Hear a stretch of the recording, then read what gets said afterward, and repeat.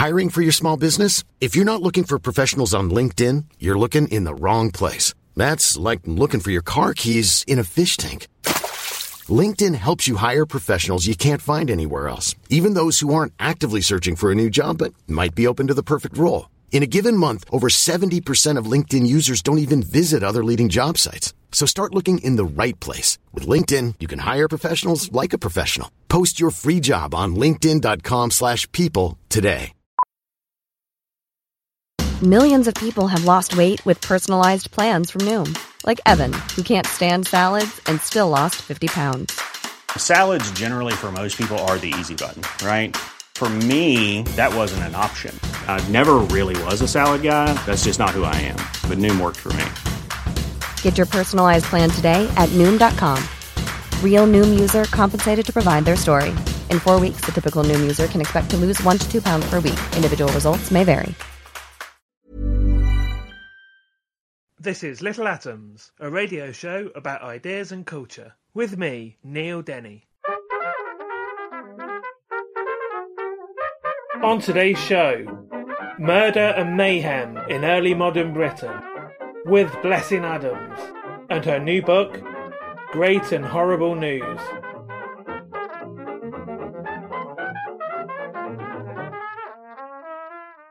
Blessin Adams traded police work investigating today's crime in the Norfolk Constabulary for academia, tracing the lives and deaths of people in early modern Britain. She received her doctorate following research in early modern English law and literature at the University of East Anglia. Today we're going to be talking about Blessin's new book, which is Great and Horrible News, Murder and Mayhem in Early Modern Britain. Blessin, welcome to Little Atoms. Hi Neil, thanks so much for having me. So the book is looking at a very specific time period, which is 1500 to 1700. So let's first of all talk about why, and then I guess outside of the world of criminal justice, what was going on in the country in those 2 centuries. Yes, I mean, why it's more practical than exciting. The reasons that I went for this time period was simply that this is the period that I focused on during my PhD. So it's the one that I am most familiar with, working with the archival and manuscript materials. So yes, it was definitely more for practical reasons in that respect. But nonetheless, it was an incredibly exciting and interesting period of history. And it covered an extraordinary series of events. You say it was a relatively short period of history, but 200 years can encompass quite a lot. It was we had the rise and the fall of the houses of the Tudors and the Stuarts. We had humanism, we had the scientific revolution, we had the Enlightenment. We had plagues, we had wars. There was so much going on. So something I focus on with my particular book is that although these enormous and significant events are happening during this period, I like to focus in on the individual everyday men and women living their lives through these events. So although these events are important, I'm much more interested in sort of like the Joe Bloggs of the early modern period and what they were getting up to. So one year that isn't within that 200-year period is 1749, which is the year that the Bow Street Runners, which we tend to think of as a forerunner of the modern police force, was first set up. So before that, how did organised criminal justice work, whether that's in a big city like London or a smaller city like Norwich? Yes, you're absolutely right. Who was the police before the police? So yeah, there was at that time sophisticated agencies whose job it was to investigate crime and to investigate murder and violence in the communities. And that was something that was done from the level of, the everyday community. Everyday citizens were far more involved in law and order, from the constables and the watchmen who would be patrolling the streets. These were volunteers just drafted from the everyday citizens in your town or village or your parish. And then you would have people like the sheriffs and the magistrates who were much more sort of like supervisory and sort of like empowered by the crown to investigate crimes. And of course, you had the coroner as well, whose duty it was to investigate all sudden, violent and suspicious deaths within their jurisdiction. And then, of course, you had barristers and you had judges in the courts. If people found themselves within that particular part of the legal system, then it was their job to sort of to prosecute the crimes and to sentence those that found guilty. So there was definitely agencies and the machinery out there to investigate and prosecute crimes, although we didn't have, as we envision it today, the modern version of the police force in the early modern period. And I want to talk about the 16th century version of a Netflix true crime documentary. A lot of the research for this book is, done through looking through like broadsides and things. And there was pamphlets published and sold to the public throughout these 2 centuries. So tell us something about these. When did this sort of start? Who was buying these things? Who was reading these things? And I guess what was the sort of broader purpose of these beyond just titillation? Yes, so these sort of the true crime pamphlets and the broadside ballads that you mentioned, these have pretty much been going since the printing press was first fired up. People want news; they want to know what's happening in their communities. So just to give you a bit of an overview, so the pamphlets, I guess, is what we would imagine would be sort of like the true crime magazines, I guess, of the day, or the newspapers reporting on the latest killings or executions and strange events happening. And these were broadly bought by a wide range of people.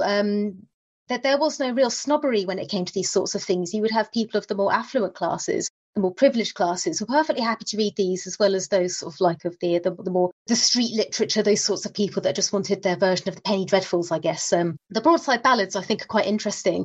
These were usually just one sheet of paper, and they were written in verse, and they had absolutely enormous sort of gory woodcut illustrations, and these were targeted at the less literate members of society.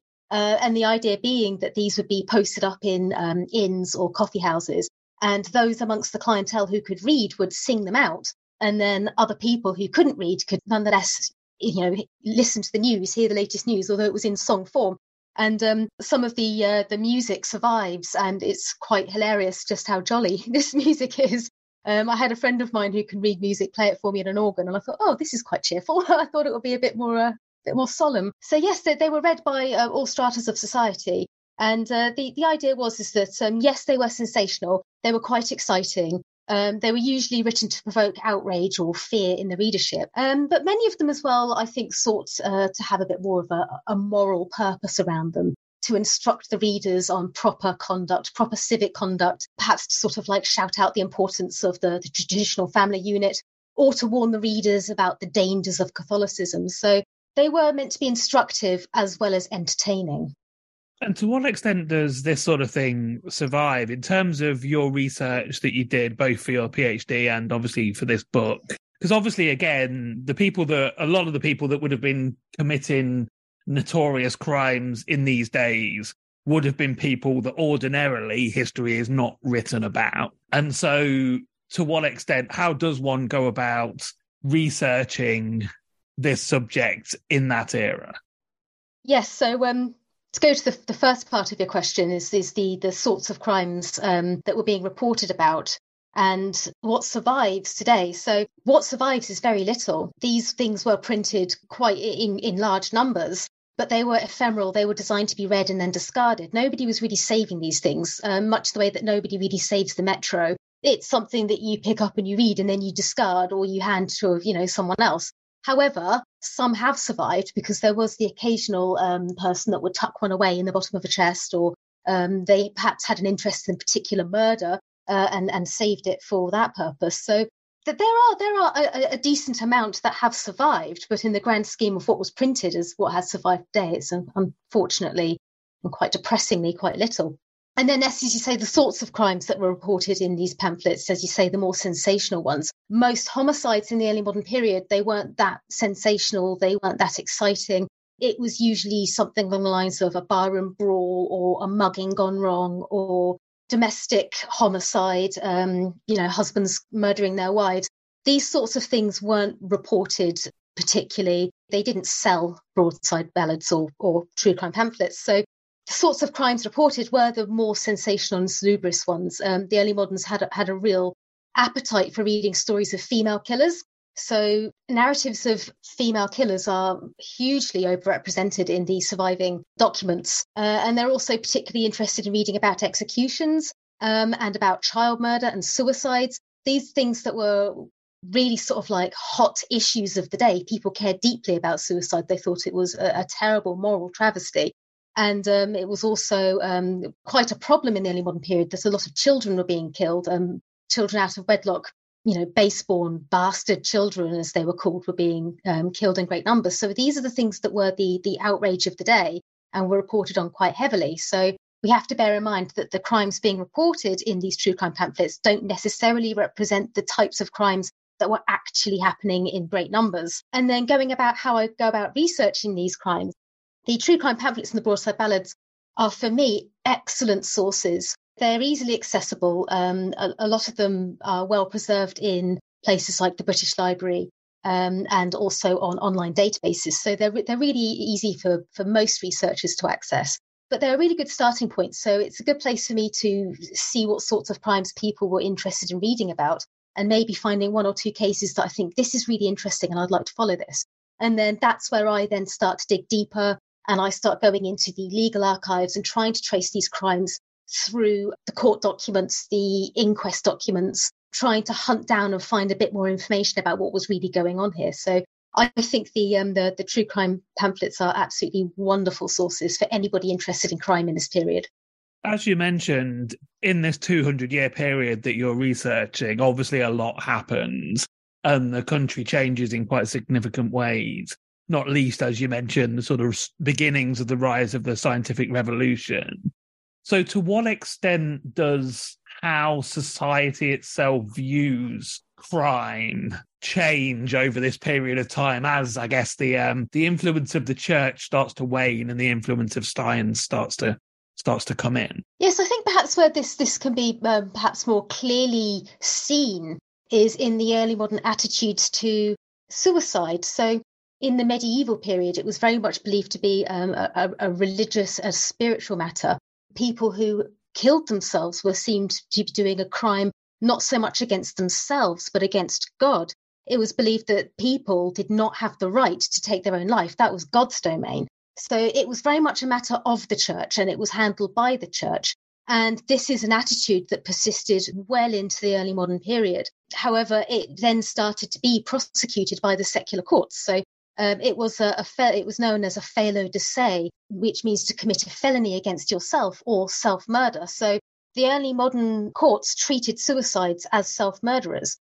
And it was still believed to be very much a criminal matter and a spiritual matter. A lot of the wording in the court documents and inquest documents really emphasized the fact that this is a crime against God, instigated by the devil. So there was a real sort of like superstitious belief that it was the intervention of the devil that caused people to kill themselves. However, as the early modern period progressed and we are getting closer to the 18th century, people are becoming more secularized in their views towards suicide and more skeptical about the spiritual aspects of the crime. So there's starting to be a greater understanding of the mental health causes and conditions of suicide. People like Robert Burton are starting to write about melancholia and what they call sort of like the lunatic aspects of people who commit suicide. So as the time period goes on, attitudes towards suicide are less religious and they become more secular. And then people are being prosecuted less and less. Well, I say people are being prosecuted. Obviously, people who commit suicide are dead, but nonetheless, they are held criminally responsible and their corpses are desecrated and denied Christian burial. So they are nonetheless being punished by the secular courts and the church. But as the period goes on and people get a greater understanding of the mental health aspects of suicide, people are becoming more sympathetic as well as secular in their view of suicide, and less people are being found guilty of felo de se and are being found as non compos mentis suicides. So it's very much a very slow and gradual change, incredibly slow. But it's only at the very end of the period that I'm looking at the attitudes are starting to change. And just one more question in general, and then in the second half, we'll actually look at some of the examples in the book. But to what extent does the fact that you've worked yourself as a police officer affect how you approach the stories in this book and your research? Yes, I don't think it affects my research so much. I think the research process is very much something that came out of my years of academic study. But I definitely think that it helped informed my writing of the book and the way I approached sort of like the sources that I was looking at. So when I was in the police, a lot of the things that I write about in the book are things that I have experienced myself, albeit in the modern age.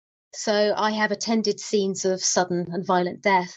I've examined bodies and crime scenes. I've been to postmortems. I've chased criminals through the streets. So as I'm reading about people experiencing these things in the historical record, I can't help but cast my mind back to the times that I've done these same things. Of course, I don't draw, I don't assume that my experiences are the same as those in the early modern period, but it can help me sort of like perhaps I think maybe understand a little bit about what people were thinking and seeing. But then on the other hand, I think it was my experience in the police that sort of like helped me to dig deeper into some of these cases. So one of the first cases I looked at, and it was the case that inspired me to write the book, was the case of Elizabeth Balance, a young woman in Norwich who had tragically miscarried her child. She was pregnant out of wedlock. And in this period, women who were pregnant out of wedlock were deemed to be morally corrupt and motivated by their social positions to murder their own children. So I was digging through the coroner's inquest records when I came across this case. And as I was reading it, I found all these depositions, these witness depositions that were going along with the coroner's inquest. And I thought, gosh, this is interesting. Why have they included all these witness depositions? And as I was reading through them, I thought, God, this feels like familiar territory. Because when you're in the police, you're trained that when you're interviewing witnesses and when you're interviewing suspects, you have certain evidential proofs in mind and defences. So if you're looking to prosecute somebody for a particular offence, you have in mind what you want to prove and then what they might argue later on as their defence. And you want to sort of like head those off at the pass. And as I was reading these deposition documents, I could see this is what the coroners were doing, because in this particular case, the coroners were acting as investigators. They were acting as detectives. And I thought, this isn't just an inquest into the tragic death of a baby. This is a murder investigation or something very similar. This is a criminal investigation. And that's why I started digging into this case and getting more interested. And the deeper I dug and I started learning more of the laws surrounding stillbirths and miscarriages in the early modern period, I thought, gosh, this is exciting. This is worth writing about. And that was really what gave me the idea for the book, and to look into the other crimes or other sort of suspected crimes like this one. Mom deserves the best, and there's no better place to shop for Mother's Day than Whole Foods Market. They're your destination for unbeatable savings, from premium gifts to show-stopping flowers and irresistible desserts. Start by saving 33% with Prime on all body care and candles. Then get a 15-stem bunch of tulips for just $9.99 each with Prime. Round out Mom's menu with festive rosé, irresistible berry chantilly cake, and more special treats. Come celebrate Mother's Day at Whole Foods Market. Everyone knows therapy is great for solving problems, but getting therapy has its own problems too, like finding the right therapist, fitting into their schedule, and of course, the cost. Well, BetterHelp can solve those problems. It's totally online and built around your schedule. It's surprisingly affordable too. Connect with a credentialed therapist by phone, video, or online chat, all from the comfort of your home. Visit BetterHelp.com to learn more and save 10% on your first month. That's BetterHelp, H-E-L-P. Hey there, it's Michelle Norris. I'm host of a podcast called Your Mama's Kitchen. When I travel, I'm usually looking for a way to find a taste of home when I'm not at home. And one of the things I love to do when I am at home is entertain. And Airbnb allows me to do that. When I was in California recently, I rented a house that had a great kitchen. And when we were sitting around the table, we were all thinking, we're in someone else's house. Someone could be in all of our homes as well. If you have a home, but you're not always at home, you have an Airbnb. Your home might be worth more than you think. Find out how much at airbnb.com/host.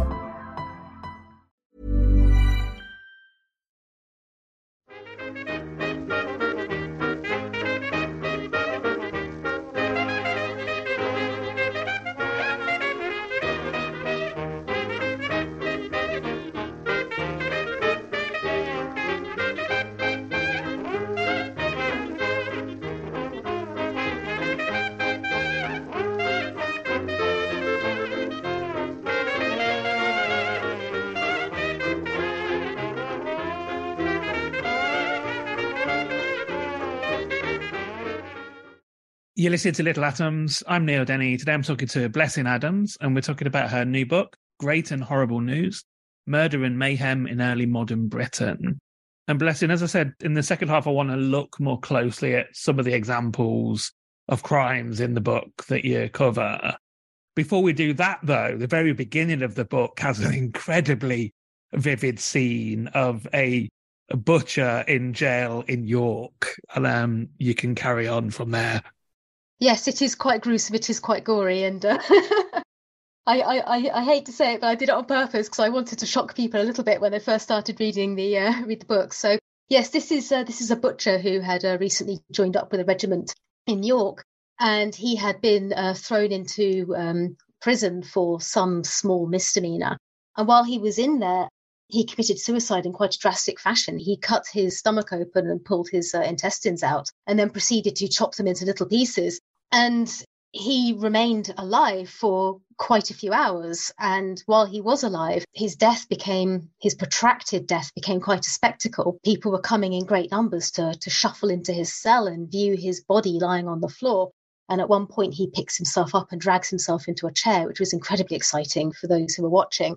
And I think it was one of those cases that I thought was just really illustrative of the morbid fascination that people in the early modern period had for true crime, not just reading about it, but if something like that was going on in town, people wanted to go have a look. They wanted to see what was happening, and word spread fast, and people got there to have a look at what was going on. So I thought this is quite a shocking and also quite apt true crime case to open the book with.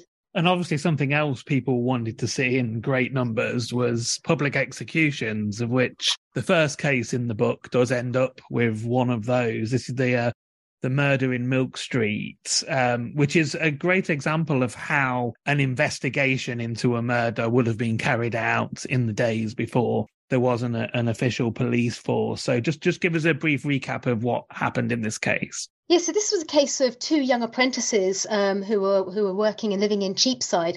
They were friends and they were co-sleeping, and one of them cut the other one with a knife. He slashed his face and slashed his throat, and it was quite a gruesome slaying that lasted for I think it was half an hour. It took him to kill his friend, and then the killer fled into the night, having also robbed the shop that they were sleeping in. So I think this case is a really good example of what I talked about earlier, is the community getting involved in the pursuit of wanted felons. It was called the hue and cry, and everybody was expected to get involved. So although it might feel like to us, the modern readers, as we're reading about these citizen detectives running around Cheapside trying to hunt down a killer, to us modern readers, it might sound like interference, but to the early moderns, this was their civic duty. They were expected to do this. And they were doing it with the support of the coroner and community leaders and the sheriff as well. So everybody was pitching in to capture this chap called Nathaniel Butler, who was the killer. And then when he was eventually captured and he was examined, pieces of evidence taken from the crime scene were sort of compared to his body to see if there was a match, early modern version of the DNA comparison maybe. And then he was put into Newgate. And I also thought what was quite interesting about this chapter and the treatment of Nathaniel Butler was how after his arrest and the news of the killing had become an enormous story in the community, not just the community, it became a national story. Nathaniel Butler started to become a bit of a famous figure himself. And the people who had him locked up in Newgate, the mayor of London and his prison ordinary, a guy called Ralph Yearwood, they worked hard to spin the story of Nathaniel Butler as a sinner redeemed by God. And he became a sympathetic figure as well as a famous figure. And I thought this feels very familiar to the modern reporting of big notorious murder cases where the victim fades into the background and they almost become a non-entity in the story of their own murder. And the whole focus of the community and of the nation is fixed on the killer. The killer then becomes a bit of a celebrity figure. So by the time Nathaniel Butler was sent to his execution, it was an absolutely enormous affair. The upwards of 10,000, maybe even 15,000 people showing up to this particular execution, which took place in Cheapside, which is one of I think, the widest thoroughfare in the city. You could pack an awful lot of people in there. There would have been people sitting on roofs, dangling out of windows, erecting platforms to get better looks. It would have been an absolutely enormous theatrical performance. Yeah, it's fascinating how as you said, I saw that sort of modern parallel in that how often the focus of the reporting, the papers and the TV coverage nowadays tends to, focus on the luridness of the case and forgets that there is a person that's been murdered and a family that are grieving. And what the focus seems to be in this case is not that the lurid spectacle of it, but the saving of the murderer's soul, how visceral that was, how this was the thing that everybody was concerned about. That obviously becomes the case in another case that we're going to talk about in a few moments, which I'm sure you can probably guess what that one is by me saying that. But the focus of the authorities is on this guy repenting so his soul can be saved. Yes, Christian narratives of redemption were really important to the early moderns. It was a way that they reconciled the idea that these terrible murders, they couldn't really get their heads around the idea that God was allowing these terrible murders to be committed. So the way that they would frame this would be that it wasn't God that allowed murder to happen. It was the devil. The devil seduced people into committing murders. And that was out of God's hands. It wasn't anything to do with God. God steps in when the justice system picks up the case. And it's God that allows murderers to be captured. It's God that causes them to confess.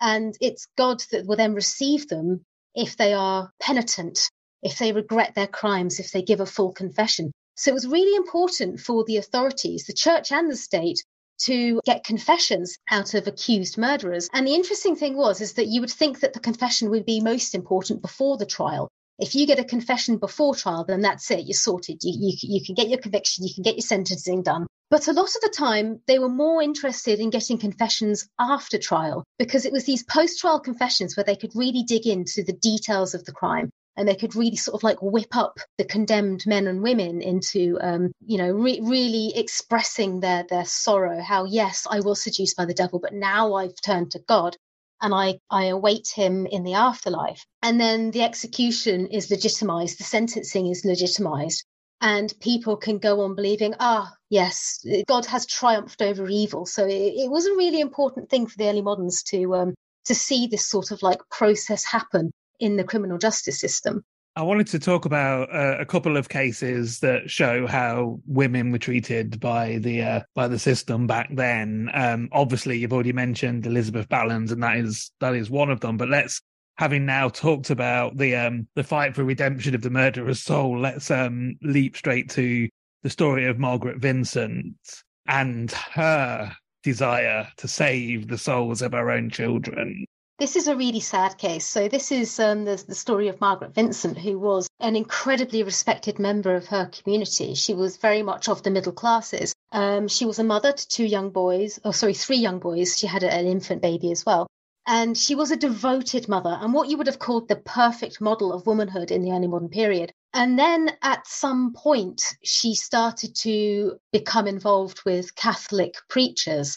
And she converted to Catholicism at a time when it wasn't acceptable. It was a dangerous thing to do, but it was something that she was very wedded to. And she started to become obsessed with the notion that if her young children were raised in the Protestant faith, then they would be condemned to hell. So she tried to convince her husband to convert to Catholicism. She tried to convince him to allow her to raise her kids in the Catholic faith. It was absolutely forbidden. So what she did was she felt, well, the only merciful thing I can do is I need to kill my children before their souls are contaminated beyond redemption. And that's exactly what she did. She didn't kill all of her children, but she killed 2 of her young boys. And this was very much, in her mind, I believe, a merciful act. This was an altruistic killing. But of course, it's very difficult for us, and of course for the early moderns, to read about something like this, about a devoted, loving mother murdering her 2 children in such a brutal way. She strangled them. It's very much a hands-on, personal type of slaying. And then she attempted to kill herself afterwards, but was unsuccessful. And after her arrest, the ordinaries and the community were desperate for her to give a confession, to admit her wrongdoing. And she held out until the very end. She would not admit that she had done wrong. But at the very end, she did then decide, oh my God, what have I done? And she had to face up to the fact that she had murdered her own children. It's an incredibly tragic and sad case. then yes, of course, she was executed for those crimes. There was no leniency, even though she believed she was doing a merciful act. And one more then. So Elizabeth Ballins, who you've already mentioned, and another woman that gets mentioned in the same chapter called Anne Green. These are two young, poor women who are taken into service at houses and are impregnated by somebody at that house, somebody of, a higher social status, thrown out, and are basically going to give birth to illegitimate children, which is going to be the ruin of them, whatever way you look at it in this society. And in both cases, they miscarry or, the baby is stillborn. And at this time, this is potentially seen as an infanticide. Did this woman who is in a desperate situation do something to bring harm to the baby? And the reason I'm talking about both cases is because they're different sides of an act of law, which is the Infanticide Act of 1624. So what is the significance of that? Okay, so the 1624 Infanticide Act was specifically written to target unmarried women who had miscarried their babies. And it was one of those incredible quirks of English law where guilt was assumed and innocence had to be proved, which is the very opposite of any other law in English common law. You're innocent until proven guilty. And what was so interesting, especially about Anne Green and her particular case, so in the Infanticide Act, it says that any woman who has miscarried or had a stillbirth, if she attempted to conceal the body of her child or the remains, or to conceal her pregnancy, she was deemed to be guilty. Absolutely no flexibility at all. So with the sad case of Anne Green, she miscarried very early into her pregnancy. A midwife and witnesses said that the miscarriage was not really a formed infant at all. They couldn't really tell what it was. And she had done this in a toilet and then attempted to cover it with some rubbish and some leaves. And it was that act of covering her miscarriage with the leaves, that fell foul of the 1624 Infanticide Act. Anne Green was arrested on the spot and found guilty of infanticide, even though during the inquest and during the court case, people came forward, professional witnesses such as midwives came forward and said this was a miscarriage. It was not an infanticide. Because of the wording of the 1624 Infanticide Act, she was found guilty. She was executed. And then there's an absolutely extraordinary sort of twist in this tale, whereby her body is given to anatomists to dissect. And just as they're about to make the incision, she sort of rattles a breath in her chest. And they discover that she's still alive, and they manage to revive her. And it was only by this incredible twist that she was then exonerated. It was believed that, oh, well, God wouldn't have allowed her to live if she was guilty. So she was probably innocent then. And she was allowed to live her life with this notorious millstone around her neck. But yes, it just goes to show the absolute harshness of this law. And as I'm reading and researching about this particular piece of legislation, I just think to myself, what justice is there in a particular law like this? There is none. It's purely designed, I believe, to punish women for their moral crimes of being pregnant out of wedlock. And it was applied in an incredibly harsh way. So yes, Anne Green, she fell on the side of this legislation that saw her being executed. Elizabeth Ballins was treated a bit more sympathetically by the coroners. Even though fear and anger about infanticide was still a really hot issue in her day, luckily she wasn't prosecuted under this particular piece of legislation.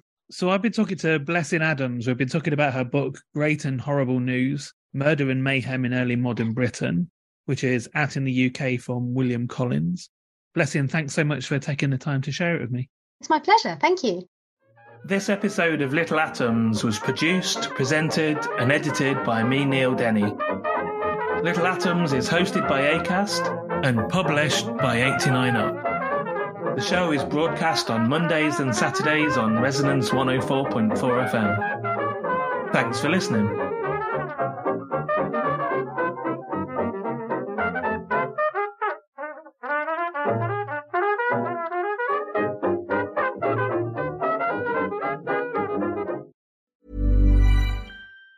Planning for your next trip? Elevate your travel style with Quince. Quince has all the jet-setting essentials you'll want for your next getaway, like European linen, premium luggage options, buttery soft Italian leather bags, and so much more. And it's all priced at 50 to 80% less than similar brands. Plus, Quince only works with factories that use safe and ethical manufacturing practices. Pack your bags with high-quality essentials you'll be wearing for vacations to come with Quince. Go to quince.com/trip for free shipping and 365-day returns. Planning for your next trip?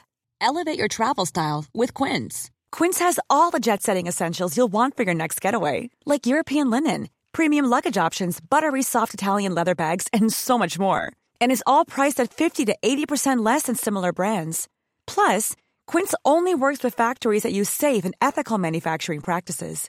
Pack your bags with high-quality essentials you'll be wearing for vacations to come with Quince. Go to quince.com/pack for free shipping and 365-day returns.